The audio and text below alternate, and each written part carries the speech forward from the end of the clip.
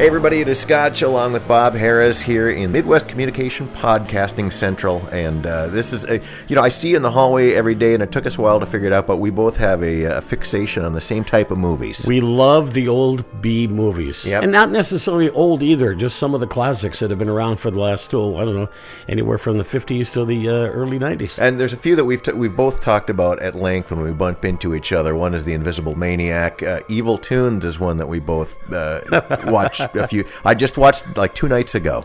And I did too. And I watched it with the director's commentary on because I love Fred Olen Ray. I've been lucky enough to talk with him a couple of times, and he's such a great guy. Watching the movie with him doing the commentary, it's like you're like hanging out with a friend who's telling you about making this movie. What I love is that they've got these little tiny secrets as far as how they were saving money on the budget. Yep.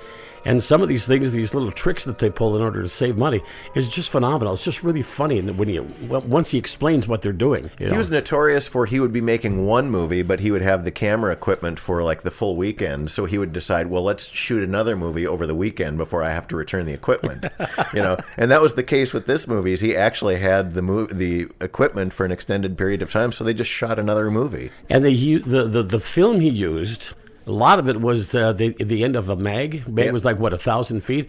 There was like 200 feet left. He would buy that off of people at a discounted price. So if you can imagine that's like shooting in the scraps of film where at the end you've got maybe 60 seconds. So he would say action, and then you got to quick get your 60 seconds in before the film runs out. But like he said, you would have $125,000 to make a movie and people would make fun of him. But then he says, well, how about you? Could you come up with $125,000 just like that and go shoot a movie? He was able to come up with the funds to do it. He went to Roger Corman first for this, right? Yep, that's right. And Roger said, "No, I don't think this is going to work. You can't do that." But he did it. People are wondering what we're talking about. Evil Toons is a movie that Fred Olen Ray had seen the movie Roger Rabbit, and while he was watching it, he said, I bet there's people out there that would like to see a cartoon monster rip a lady's clothes off. And that was the whole premise that he had. And he went to Roger Corman and said, I think I could make this movie for this amount of money. And Roger Corman says, you're nuts. There's no way that you could pull off a feature for that kind of money.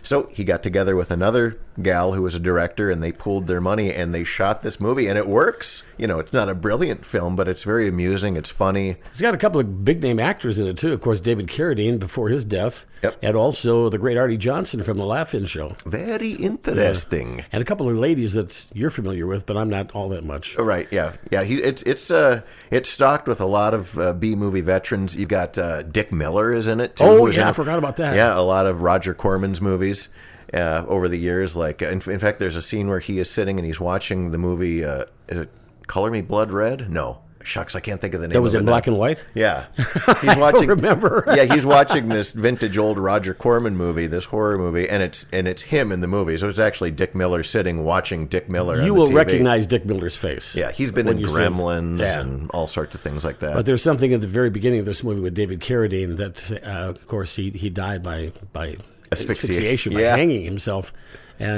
And that's how he died in real life, isn't it? Yeah. That's very unfortunate. It's kind of sad. Now, to set it up, the 4 girls are brought into this house to do some house cleaning, right? That's correct. And was it for what? They worked a couple of days, a week? I forget now. I think so he's dropping them off at the house, and they're going to clean the house over the weekend because they're part of some house cleaning service. The house that they show up at, David Carradine shows up with this book that's like the Book of the Dead. It looks exactly like the book from the Evil Dead movies. And so they read it aloud, and it brings this demon to life, which is like an animated cartoon character. He almost reminded me of, what's his name, the wild... like the Tasmanian Devil? Tasmanian Devil, yeah. Exactly. Reminded me of that, yeah. So then he saves money on production because the creature possesses one of the girls, so then the rest of the movie, it's pretty much just the girl, but you know that she's the cartoon. So he really only had to put maybe, a minute to 2 minutes worth of animation in the whole movie. And then a couple of times it's just like the creature's hands, and that was it, coming over the edge of the couch. That's right. But I think it's so funny the way he will put kind of old style, like Abbott and Costello type of gags in these movies, because this came out in 1990, straight to DVD. Although I know I saw it on USA Up All Night and a couple of those TV shows way back when on late night cable. But it comes out and it's considered to be like a horror or a horror comedy, but he fills it with like these vintage kind of Abbott and Costello gags, because it's pretty girls in a haunted house, and then the rest of it is just little whatever gags he can fit in there. David Carradine, he brings that book, as you mentioned, but I think, didn't that start where there was a trunk down in the basement that says "Do not open," and what did the four girls do? They open it. Man. Yeah. And then after they read the incantation from the book aloud, it says, the translation reads, "Do not ever, and I mean ever, read this incantation aloud. I mean ever."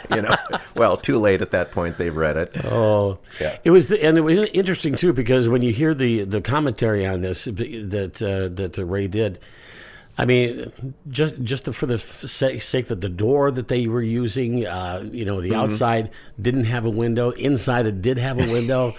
Yeah. The house that they used to go into was actually burned out. Mm-hmm. They had to film in another different place.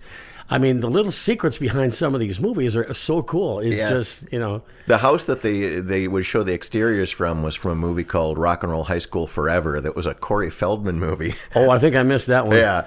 It's a Roger Corman sequel to Rock and Roll High School. So they like the outside of the building because it's got all these columns and it looks really gothic. But the inside of it had been burnt out because there had been junkies apparently living in the basement of it that had started a fire. So they'd shoot all the exteriors there, and then they would run next door and they'd shoot all the interior parts.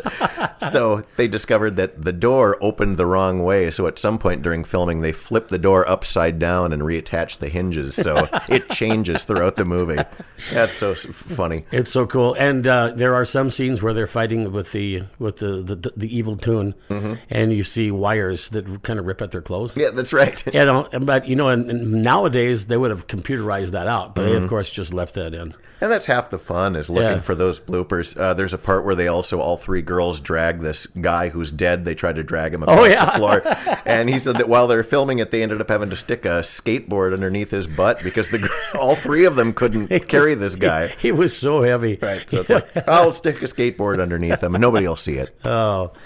I really enjoyed this movie a lot. I thought it was really funny. I mean, it's like I say, just one of those deals where it's so bad, it's good. And that's the reason I like these B movies. And what's fun, Fred Olen Ray is also the type of guy that he likes positivity. So even though he's making these horror movies, you'll find this one, and Witch Academy was another one he did. There's several of these movies, and there's a term coined that's called bimbo comedies, because Jim Wynorski and David Dakota and Fred Olen Ray, they would make these bimbo comedies. But Fred always thought, at the end of the movie, if all these characters have died, then you go away from the movie with a bad feeling. So he would always have some way, like in the last moments of the movie, where some girl would wake up and the whole thing was a dream, or they all come back to life somehow. Because you noticed at the end, Artie Johnson shows up, and then all the characters come back into the house, and they're all alive the next morning. So it's funny. He gives it a little positive spin at the end. He brought up something interesting in his commentary, too, by the way, that he did a show called Angel Eyes.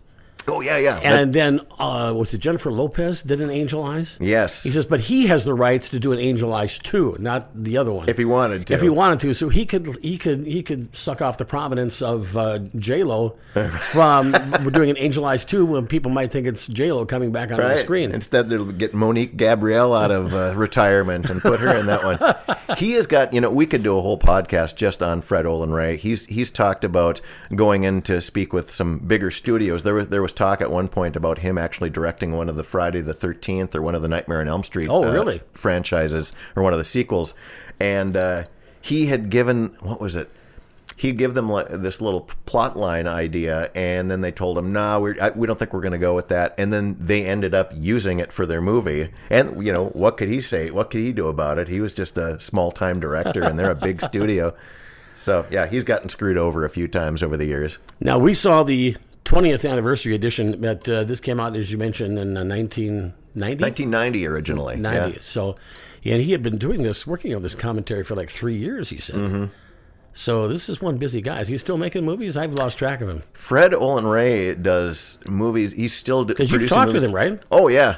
Yeah, I did a comic book for him one time, and I used to get on the phone with him, and I'm such a fan that I would just listen to pour over every word he would say, and he'd sit and talk for like a half hour. He's just like he is on the commentary. Once you get him talking about movies, he just loves to talk. So that was so much fun. But he directs movies for the Hallmark Channel and for Lifetime now.